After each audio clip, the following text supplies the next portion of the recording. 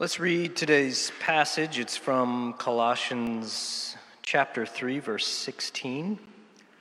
Izlasīsim šodienas prediķa fragmentu no vēstules Kolosiešiem 3. nodaļas 16. pants.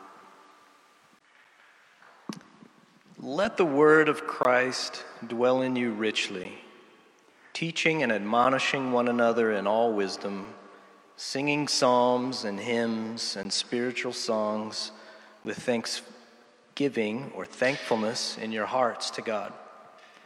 Kristus vārds, lai bagātīgi mājo jūsos, pamāciet un paskubiniet cits citu visā gudrībā ar psalmiem, himnām un garīgām dziesmām, žēlastībā dziedādam savās sirdīs Dievam. Now, usually I joke about how Carlos gives me the difficult verses in the Bible to preach on. Bieži vien es domāju, cik ļoti grūti ir iztulkot pantus no Bībeles. But actually today is a happy verse. It's an easy verse to preach on. Šodien ir priecīgi panti, salīdzinoši viegli. And I want everybody to hear it and be happy when they hear it and leave happy. Un es vēlos, lai cilvēki to dzird, ir laimīgi to dzirdot, ir priecīgi, un lai viņi arī dodās prom un ir priecīgi. Because in this verse, even though it's a command of Paul's, Un lai arī šajos pantos tās ir kā instrukcijas no Pāvila, this verse is really about what God is doing in you and through you. šie panti ir par to, kā Dievs darbojas jūsos un mīt jūsos. Yeah, this is a verse of grace. And as the church, we can never talk about grace enough. Kā draudzes locekļi mēs nevaram gan runāt par Dieva žēlastību un mīlestību. As I prepared for this sermon, I came across a timely quote from my favorite preacher, a Welsh man named Martin Lloyd-Jones. Šeit būs viens Krisa iemīļots citāts no Mārtina Lloyda Jonesa. And Martin said, "My business is to prepare you for whatever may happen. Mans uzdevums ir sagatavot tevi tam, kas var notikt. We do not know what that may be. Mēs nezinām, kas tas varētu būt. Look back over the past year and consider the things that have happened to you. Atskaties uz pagājušo gadu un apdomā lietas, kas ar tevi ir notikušas. How many of them did you predict? Cik no tām jūs esat prognozējuši? Wow, 2020. Who would have predicted this year? Vau, 2020. Kurš būtu paredzējis, kā šis gads izvērtīsies? But with Colossians 3:16, there's a very solid principle about life. Bet runājot par Kolosiešiem 3:16, šajos pantos ir ļoti solīda un tāda fundamentāla doma, kurā vajag ieklausīties. And that principle is that sometimes we have to go backward to go forward. Tas nozīmē, ka dažreiz mums vajag tā kā paspērt soli atpakaļ, lai pēc tam tiktu uz priekšu. For instance, we learn from our elders. We learn from their experience. It helps us for our future. Mēs mācāmies no mūsu priekštečiem, mūsu senčiem, kādas ir bijušas viņu dzīves, lai mācītos. We're meant to learn from our own past mistakes. Arī dzīvē mums ir paredzēts mācīties no savām pagātnes kļūdām. And in the Bible, God shows us what He has done in the lives of men and women throughout history so that we will understand that He has a plan for our future. Un Bībelē Dievs mums parāda, ko cilvēks vēsturē viņš ir paveicis dažādu cilvēku dzīvēs, ka viņam ir plāns tam, ko viņš dara. God wants us to have hope.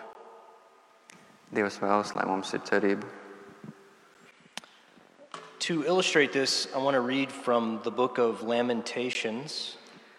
Lai to vairāk ilustrētu, es vēlētos lasīt no Vaimana dziesmu grāmatas 3. nodaļa, 21. sākot ar 21. pāntu. Ne, 1. atvainojiet. Scholars think that Lamentations was written by the prophet Jeremiah after Jerusalem was destroyed. Bībeles studētāji uzskata, ka šī grāmata tika sarakstīta pēc Jeruzalemes iznīcināšanas. So chapter 3 begins like this in verse 1. I am the man who has seen affliction under the rod of God's wrath. Es, vīrs, kas dabūjis ciest no viņa dusmības rīkstes. 2. He has driven and brought me into darkness without any light. Mani viņš dzen, liek staigāt tumsā, ne gaismā. 3. Surely against me he turns his hand again and again the whole day long. Tik griež un griež savu roku pret mani augu dienu. The writer also goes on and talks about his skin and bones wasting away in verse 4. Autors sēroja par to, kā viņš zaudēja savu miesu 4. pantā. Verse 6, he says, God has made me dwell in darkness like the dead. Un 6. pantā autors runā par to, kā viņš mīt tumsā un ir starp mirušajiem. In verse 10, he compares God to a bear lying in hiding, waiting to kill him.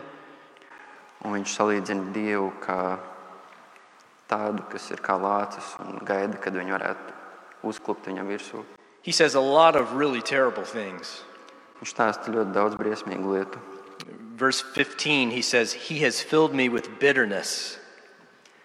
15. pantā viņš stāsta par to, kā viņš ir barots ar rūgtumu. He's attributing all these things to God, God doing this to him. Viņš attiecina visu šīs lietas uz Dievu.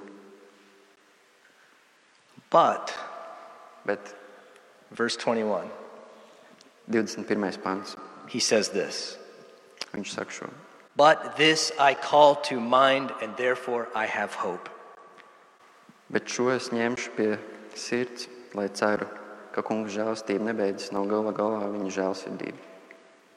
The steadfast love of the Lord never ceases. His mercies never come to an end. They are new every morning.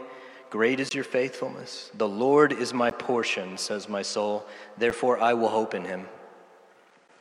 Tas ir jaunas ik rīta, liela tava uzticība. You see, Jeremiah went backward Un and Jeremiah remembered the guys. character of God.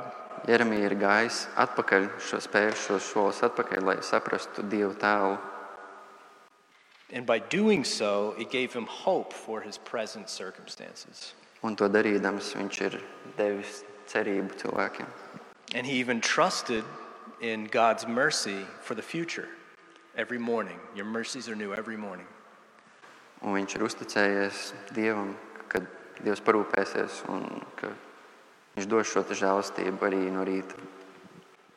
So this is exactly what I mean to go backward in order to go forward. Tas ir tieši tas, ko es domāju, sakot, doties atpakaļ, lai tiktu uz priekšu. And it helps us when we read the Bible and we read the verse that says, teach and admonish one another in all wisdom.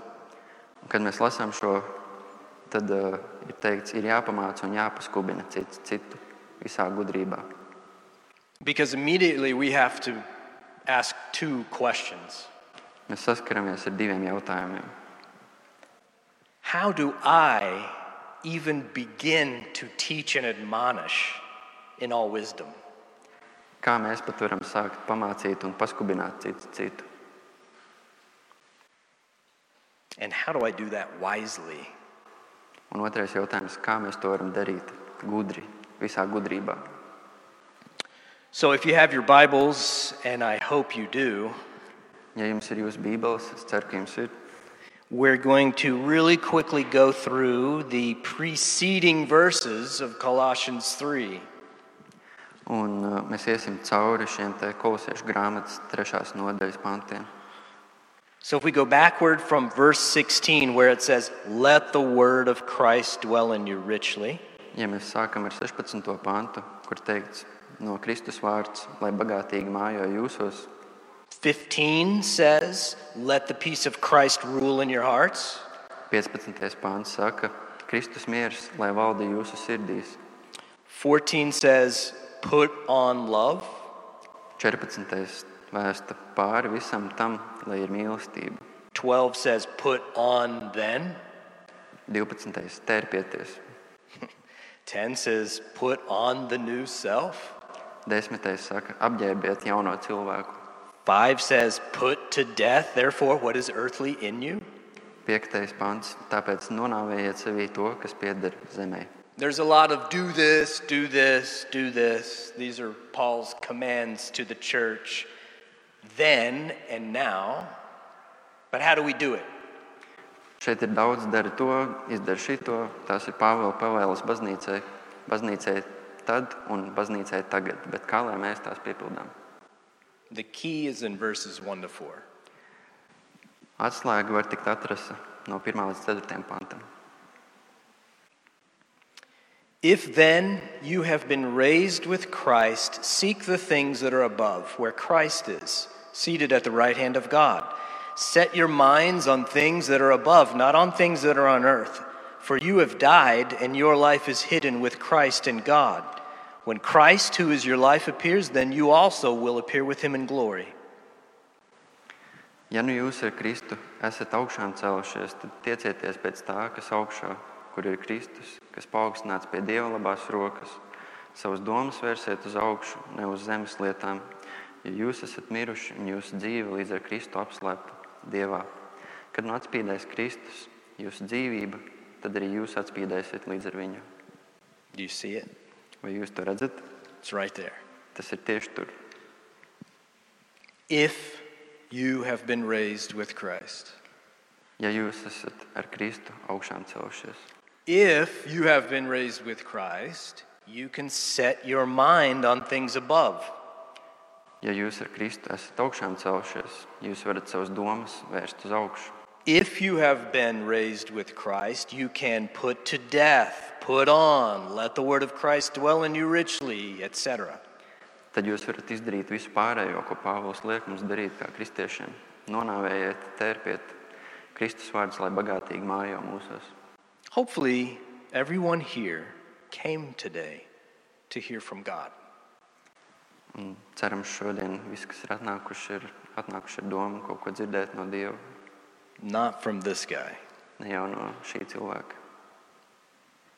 Wisdom is not in this guy, Gudrība neslēpjas šajā cilvēkā, but wisdom is here. bet gudrība slēpjas šajā. And if he is in you, you have wisdom.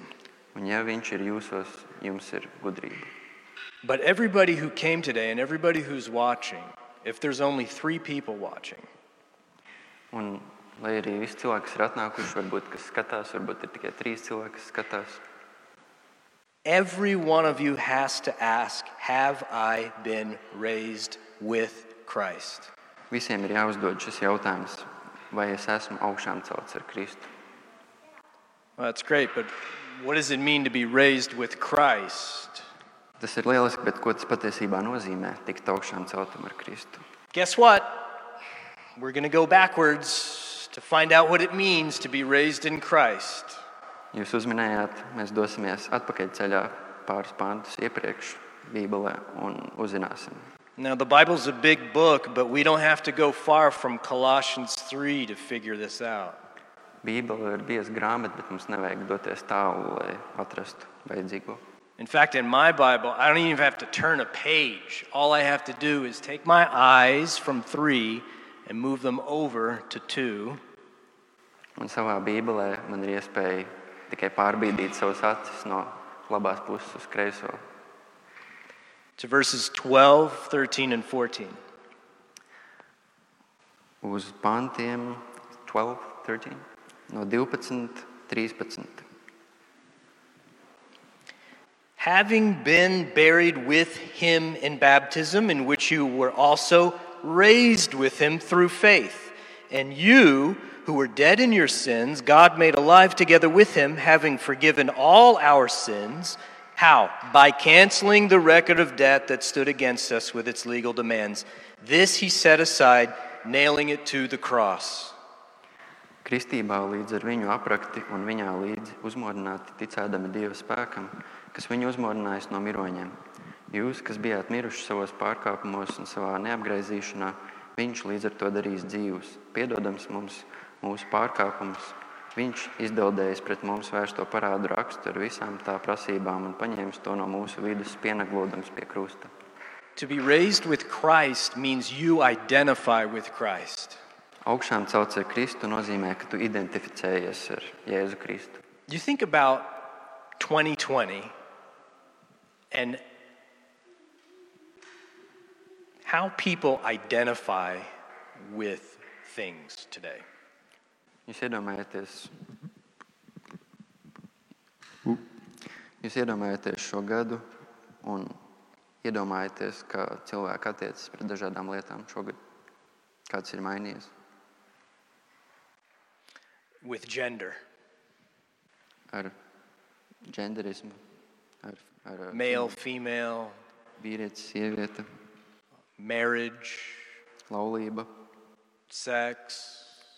seks. But Christians have been dealing with identity for centuries. Bet kristieši ir cenšies tikt galā ar identitātes jautājumiem gadsimtiem ilgi. If you have repented of your sins, if you have turned away from them and changed your mind about your sins, ja jūs esat nožēlojuši savus grēkus, novērsušies no tiem un kristībās esat publiski paziņojuši, ka esat viņa sekotāji, if you have been baptized publicly, identifying with Christ, ja jūs esat kristījušies un identificējušies ar Kristu, you not only believe in the gospel of Jesus Christ, jūs ne tikai ticat evaņģēlijam, but you rejoice in it. bet arī līksmojieties tajā. Now, rejoicing is important because it happens at the end of verse 16. Un līksmošanās ir svarīgi, jo tā arī beidzās 16. pants. Singing in your hearts with thanksgiving. Žēlastībā dziedādam savās sirdīs Dievam. Why do you sing in your hearts with thanksgiving? Kāpēc jūsu sirdīs ir šī pateicība? Because of what God has done for you in his Son, Jesus. Tas ir tādēļ, ko Dievs ir izdarījis caur savu dēlu Jēzu. God has forgiven your sins. Dievs ir piedevis jums jūsu grēkus. He's given you new life. Viņš ir devis jums jaunu dzīvību. Your old life, which you identified with before, is gone. Iepriekšējā dzīve, ar ko sev asociējāt, ir pazudusi. Instead of a life of self-focus, Tā vietā ar dzīvi, ar egocentrisku dzīvi, ar fokusu uz sevi, God has made it a life focused on him. Dievs ir radījis šo jauno dzīvi ar koncentrēšanos, ar uzmanību uz viņu. You're no longer a slave to sin. Jūs vairs neesat grēka vergi. You're a slave of righteousness. Jūs esat taisnīguma vergi. You like righteousness. Jums patīk taisnīgums. You like doing good things. Jums patīk darīt labas lietas. You don't like doing bad things anymore. Jums nepatīk vairs darīt sliktas lietas. Is that true of you today? Vai tā ir tiesa par jums šodien? It's not just as simple as that. It's not just as simple as not liking bad things or liking good things, but that's part of it. Tas nav tik vienkārši, bet tā ir daļa no tā visa. The point is that your deepest satisfaction is in God now, not in yourself. Un jūsu dziļākais apmierinājums būs Dievā, nevis jūsos pašos. Now, that means, for the Christian, that means rejoicing. That your life should be a life of joy.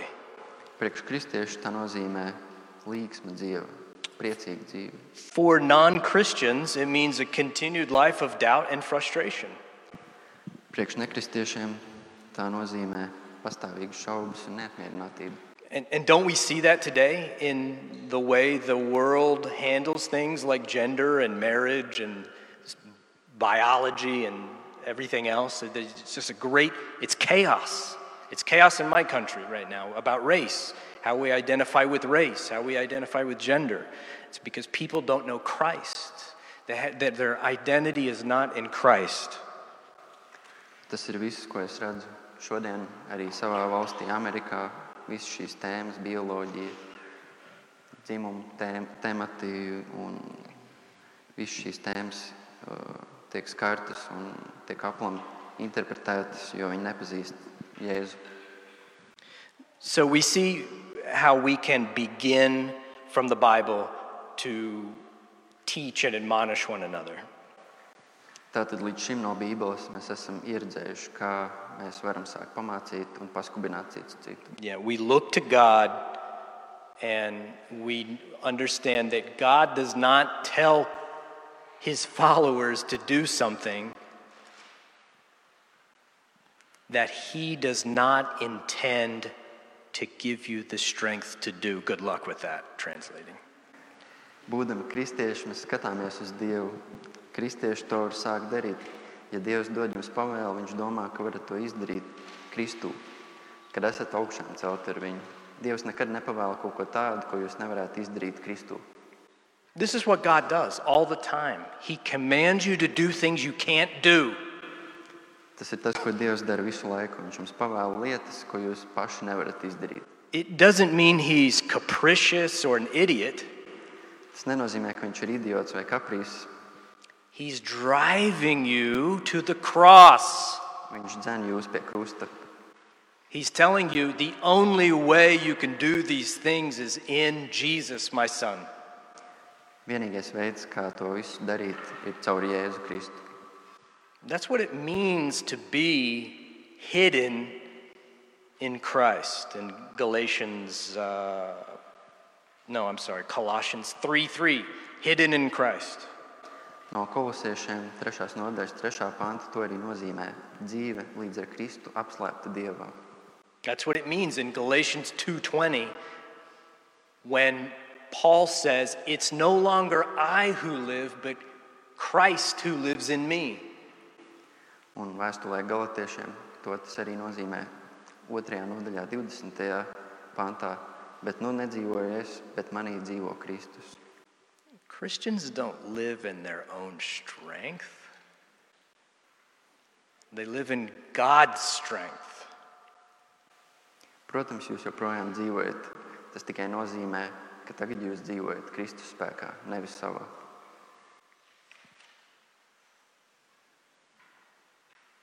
So, Paul's addressing Christians here.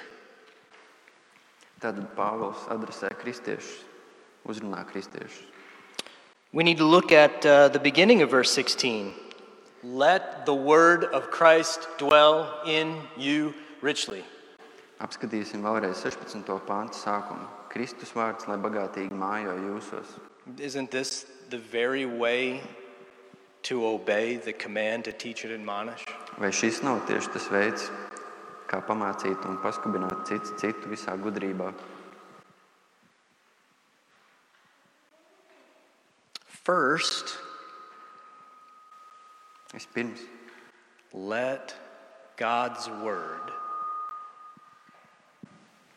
ļaujiet Kristus vārdam bagātīgi mājot jūsos un Dievam darboties caur jums. dwell in you richly. Lai viņš bagātīgi mājo jūsos, bagātīgi. What's the word of Christ? Kas ir Kristus vārds? It's the gospel. Tas ir evaņģēlijs. Romans 10:17. What does it say? Faith comes from hearing, and hearing through the word of Christ.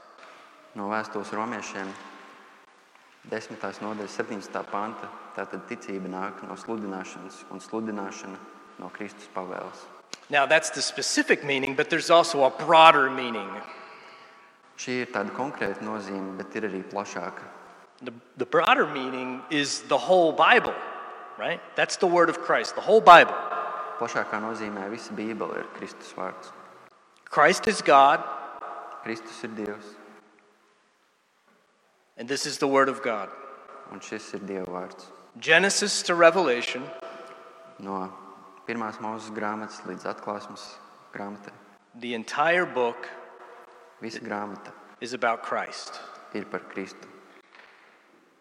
Do you remember when I preached one time, we talked about the disciples on the road to Emmaus.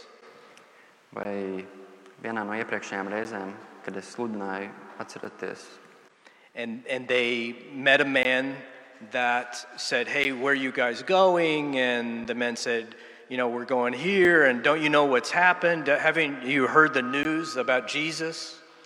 un stāsts ir par kādu ceļinieku, kurš nav dzirdējis ziņas par Jēzu.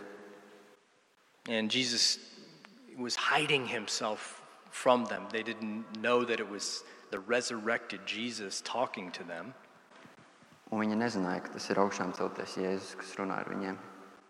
And that part of the scripture says that Jesus at that time explained, beginning with Moses and the prophets, or the very beginning of the Bible, Un tajā brīdī Kristus ir tā kā skaidrojis, sākot jau ar pirmo Mūzes grāmatu Bībelē. he explained that the whole Bible was about himself. Viņš paskaidroja, ka visa Bībele ir par viņu pašu. Okay, so that's why I say that this is the word of Christ. Tādēļ es saku, ka šis ir Kristus vārds. So that means for Christians, this book, the surest example of God's desire for us, should be living within us. Tātad šī grāmata, kas ir dzīvais Dieva vārds, tai vajadzētu mājot mūsos. Now, to dwell means to live in something. We could say, let the Bible live in you.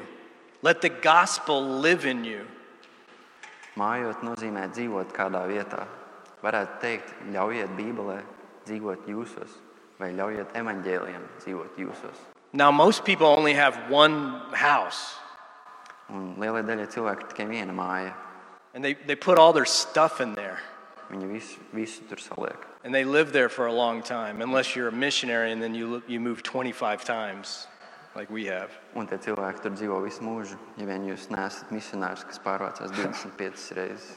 The point is that, in English we have a saying, a man's house is his castle. Un angļu valodā mums ir teiciens, ka cilvēka mājas ir viņa pils. It's a place of safety. Tā ir droša vieta. So is the Word of God. This is your place of safety. Šī ir jūsu drošā vieta. This is your castle that you can run into. Šī ir tā pils, uz kuru jūs varat skriet. And it needs to be living within you if you're a Christian. Un te ir jāmājo jūsos, jūs skatāt sevi par kristieti. You read it, Jūs lasat to, and then you close it and you go away, but it still works in you because it's alive. jūs to izlasat, aizverat, ejat projām, bet šis vārds joprojām mājo jūsos, jo tas ir dzīvs. Yeah, that's what it means when Paul says to Timothy, the Word of God is living and active. Un dzīvā Dieva vārds ir dzīvs un aktīvs. Well, how is the Bible active? Kāds var būt, ka Bībele ir aktīva? It's active when it's alive in you, Tā ir and aktīva. you're active. Tā ir aktīva, jo tā ir dzīva jūsos. Jūs esat aktīvi, jūs esat tie, kas darbojas. Richly means abundantly. Šis ir grūti iztulkojams vārds, kas principā nozīmē bagātīgi abos veidos. Don't starve yourself Nevajag, from this. nevajag badoties no Bībeles. You cannot grow in grace if you pick this up once a week. Jūs nevarat augt žēlastībā un mīlestībā, ja jūs tikai paceļat to vienreiz nedēļā. how many days a week Cik dienas do you nedēļā? how many days a week do you face temptation and trial? Cik reizes nedēļā jūs saskaraties ar kārdinājumiem un grēka izaicinājumiem? I do every day. Man tas ir katru dienu. A man cannot take sufficient air into his lungs at one time to sustain life for a week. Kāds amerikāņu evaņģēlists Mūdijs sacīja, cilvēks nevar uzņemties vairāk žēlastības, tāpat kā viņš nevar apēst pietiekami daudz nākamajiem 6 mēnešiem, vai vienlaikus uzņemt plaušās pietiekami daudz gaisa, lai nedēļu uzturētu dzīvību. God has a boundless quantity of grace he wants you to have in this Bible to get you through every single day, happily, joyfully. Mums katru dienu ir jāizmanto Dieva bezgalīgais žēlastības krājums, jo tas mums ir vajadzīgs katru dienu. So, let's recap real quick. 3 points. Mazliet atskatīsimies. 3 punkti. We have to go backward in order to go forward, Mums atkal ir jāapspēr solis atpakaļ, lai tiktu uz priekšu. like the writer of Lamentations. Tāpat kā Vaimanu dziesmās. We remember God's character. Mēs atceramies Dievu tēlu. Christians, we make sense of what God's will is according to who He is. Izprotiet, ko Dievs dara ar to, kas viņš ir. What He has done in the past is what He will do in the future because He never changes. Tas, ko viņš ir paveicis pagātnē, ir tas, ko viņš darīs nākotnē, jo viņš nekad nemainās. And He never abandons His children. Un viņš nekad neatstās savus bērnus. Now, most people here don't know that I had a biopsy a couple weeks ago where they thought I might have cancer in my esophagus. Un nesen man bija medicīnisks izmeklējums, kur ārsti domāja, ka man ir audzējs. It causes you to think, will God show up? Is God really there? Un tas liek padomāt, vai Dievs uzrādīsies, vai viņš būs. He is, Viņš ir, and He will be. un viņš būs. Your life as a Christian is in God's hands. Jūsu kristiešu dzīves ir Dieva rokās. 2, if you have been raised with Christ, Otrais, ja jūs esat augšām celti Kristū, just pause and think, am I raised with Christ? apstājieties un padomājiet, vai jūs esat augšām celti Kristū. Do we believe what God says about His Son? Vai mēs ticam tam, ko Dievs stāsta par savu dēlu? And 3, if we do believe, if we do match this, then we can begin to look at Colossians 3:16.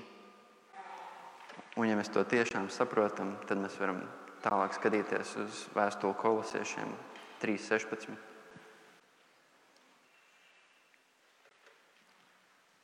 The word of Christ is the good news of Jesus.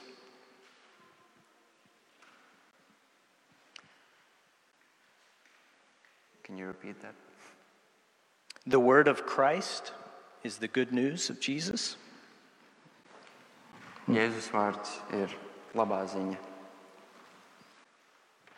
We're to let Christ and His word live within us, filling us. Mums ir jāļauj Jēzum piepildīt mūs. And this filling, when it happens, it results in joy. Šī mūsu sirds piepildīšana ar viņu vārdu ir bagātīga priecāšanās par mūsu pestīšanu un viņa slavu. Now we can understand how, at the end of this verse, we do this with thanksgiving. Un beidzoties šim pantam, mēs saprotam, kā mums pateikties Dievam. Because honestly, we don't feel like giving thanks to God a lot. Jo pašsaprotam, ka mēs vēlamies pateikties. In supreme difficulty, in a pandemic, it's difficult to praise God and thank Him for the pandemic. Un pandēmijas laikā ir ļoti grūti pateikties Dievam par to, kas notiek. It's hard to thank Him for suffering. Ir grūti pateikties par ciešanām. But I want to close with an illustration. Es vēlētos noslēgt ar tādu ilustrāciju. Illustration of godly thanksgiving. Veids, kā parādīt pateicību Dievam. In my younger days, I had a guy that helped me in the faith. Kad es biju jaunāks, man bija draugs, kurš man ļoti palīdzēja ar ticību. You could say I was his disciple. Varētu teikt, ka es biju viņa māceklis. And we used to meet and read the Bible. Un mēs satikāmies un lasījām Bībeli. And one day when we were reading, we took a break and we went out for a walk in the woods. Un vienu dienu lasot, mēs paņēmām pauzi un izgājām pastaigāties pa mežu. And when we came to this little area, had a bunch of wildflowers, we stopped and we looked at the flowers. Mēs nonācām pie savvaļas ziedu pļavas, un mans draugs apstājās un brīnījās. And I remember that this man marveled at one of these flowers. He just kept going on and on about the flower. Un viņš turpināja brīnīties par šo ziedu skaisto sarežģītību. And he was listing like a half dozen reasons why God was so good in creating this flower. Like the color, the pattern, the texture, all of these things. Un viņš stāstīja visas šīs lietas, cik Dievs ir labs dizaineris par krāsām, par tekstūru, par struktūru un tam līdzīgi. And it struck me because Un tas man satrieca, jo physically he had a sickness. And I knew he was suffering.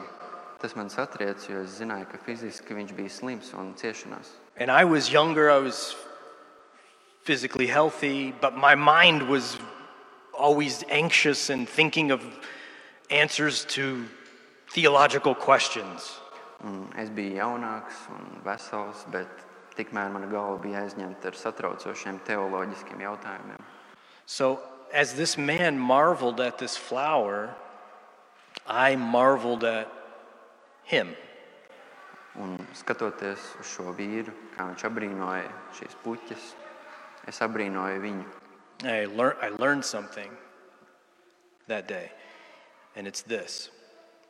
He enjoys much who is thankful for little. Viņam ļoti patīk tie, kas pasakās par mazumu, kas ir pateicīgi par niecību, par mazumiņu. Now listen, church. Uzklausiet, draudzi. God has not just done a little thing for you in Jesus. Dievs nav paveicis tikai nieku priekš mums caur Jēzu. Jesus left the adoration of heaven in all his richness and came down and became poor so that you might become rich. Viņš priekš mums ir paveicis vairāk nekā mēs spējam saprast. Viņš ir nokāpis no debesīm, kļūst par miesīgu cilvēku un nomirs par mūsu grēkiem. That should be our measure of our thanksgiving. Šai vajadzētu būt kā mērlentei mūsu pateicībai Dievā. Let the word of Christ dwell in you richly, teaching and admonishing one another in all wisdom, singing psalms and hymns and spiritual songs with thanksgiving in your hearts to God. And verse 17, and whatever you do in word or deed, do everything in the name of the Lord Jesus, giving thanks to God the Father through him. Tātad Kolosiešiem 16. 3. nodaļa 16. Kristus vārds, lai bagātīgi mājā jūsos pamācētu un paskubinētu cits citu visā gudrībā ar psalmiem, himnām un garīgām dziesmām, žēlastībā dziedādam savās sirdīs Dievam Un visu, ko vien jūs darāt vārdos vai darbos, to visu dariet Kunga Jēzus vārdā, pateiktamies Dievam Tēvam caur viņu, caur Jēzu.